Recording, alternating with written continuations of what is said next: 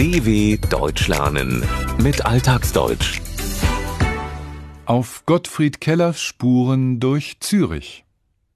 Rebell, Staatsschreiber und Autor bekannter Novellen und Gedichte, der Schweizer Gottfried Keller, hatte ein bewegtes Leben. Nur mit den Frauen hatte er zeitlebens kein Glück. Am Neumarkt in der Altstadt von Zürich steht, zurückgesetzt, fast eingequetscht, ein graues Haus mit dem Namen Zum goldenen Winkel.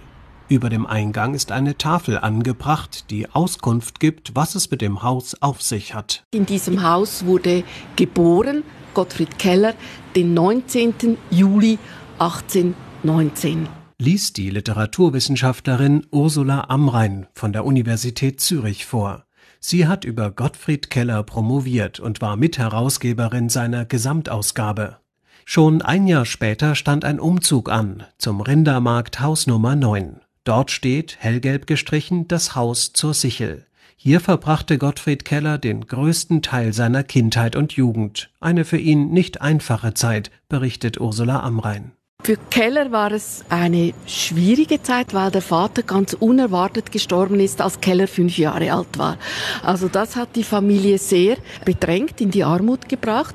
Die Mutter musste den Handwerkerbetrieb und die Familie dann allein weiterführen. Sie hat später wieder geheiratet, es war aber eine sehr unglückliche Geschichte. Trotz der widrigen Umstände konnte Gottfried Keller die Schule besuchen. Doch mit 15 Jahren erfolgte ein jäher Schnitt, so Ursula Amrein. Er wurde wegen eines Aufstands, den die Schüler gegen einen unbeliebten Lehrer gemacht haben, stellvertretend für alle aus der Schule gewiesen. Vergeblich versuchte er dann, sich eine Existenz als Landschaftsmaler aufzubauen.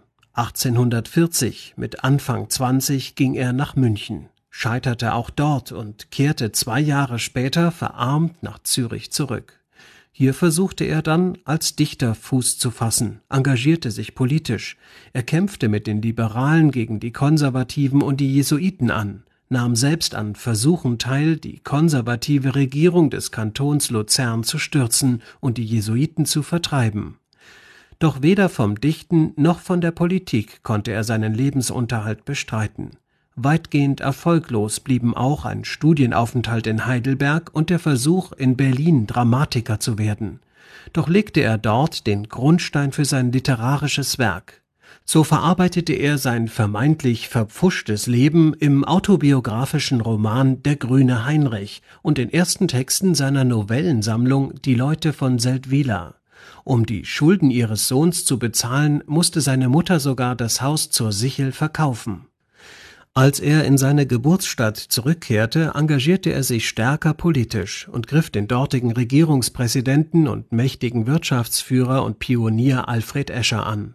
Dennoch wurde Gottfried Keller 1861 zum Staatsschreiber des Kantons Zürich gewählt.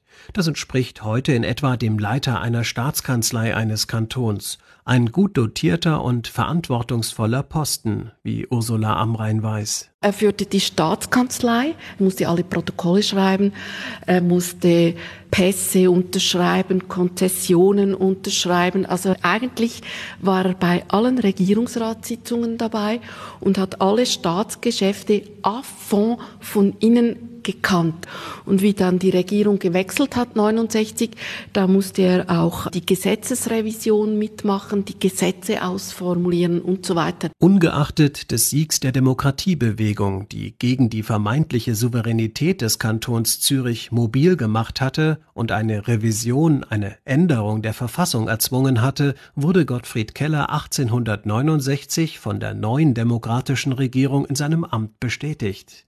Die entsprechenden Gesetzestexte musste er bis ins Einzelne sprachlich ausarbeiten, ausformulieren. Endlich war Gottfried Keller von seinen wirtschaftlichen Sorgen befreit. Aber die Arbeitsbelastung war so hoch, dass er nebenher nicht auch noch weiter schreiben konnte.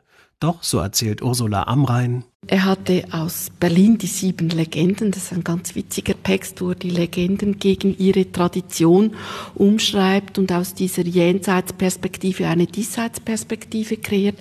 Also die 7 Legenden hatte er in der Schublade und die hat er dann sozusagen wie als Testlauf veröffentlicht. Und das kam sehr gut an und plötzlich war Keller ein Autor. Während seiner Jahre in Berlin war Keller schriftstellerisch sehr produktiv. So entstand beispielsweise die erste Fassung von Der grüne Heinrich, aber auch sein Novellenzyklus 7 Legenden. Dieser war also schon geschrieben, aber noch unveröffentlicht. Er hatte ihn noch in der Schublade. Keller startete einen Testlauf, publizierte die Geschichten, um zu sehen, ob sie beim Publikum gut ankommen, den Menschen gefallen. 1876, nach 15 Jahren, legte Gottfried Keller sein Amt als Staatsschreiber nieder und widmete sich uneingeschränkt der Schriftstellerei. In seinen Texten warf er einen kritisch zweifelnden Blick auf die bürgerliche Gesellschaft. Er verließ seine Amtswohnung und zog in ein freistehendes Mehrfamilienhaus, genannt Bürgli, oberhalb des Zürichsees, ganz in der Nähe von Alfred Escher. In dessen Villa Belvoir, die heute das Restaurant einer Hotelfachschule beherbergt, war der inzwischen allgemein anerkannte Autor nun laut Ursula Amrein oft anzutreffen. Escher hat hier auch seine Sitzungen. Keller war dann immer auch als Ehrengast eingeladen. Aber er hatte dann vor allem eine gute Beziehung zur Tochter von Alfred Escher, zu Lydia Welti Escher. Sie hat ihn immer wieder eingeladen hier zum Nachtessen, um Ausflüge zu unternehmen und so weiter. Beruflich erfolgreich blieb ihm das Glück in Liebesdingen allerdings zeitlebens versagt. Der nur 1,50 Meter große Keller wurde als wortkarger Einzelgänger beschrieben, der gern in Wirtshäuser einkehrte. Er litt unter seiner Ehelosigkeit. Sich selbst charakterisierte er mal so: Ich bin ein kleiner, dicker Kerl, der abends 9 Uhr ins Wirtshaus und um Mitternacht zu Bette geht, als alter Junggeselle. dw.com/alltagsdeutsch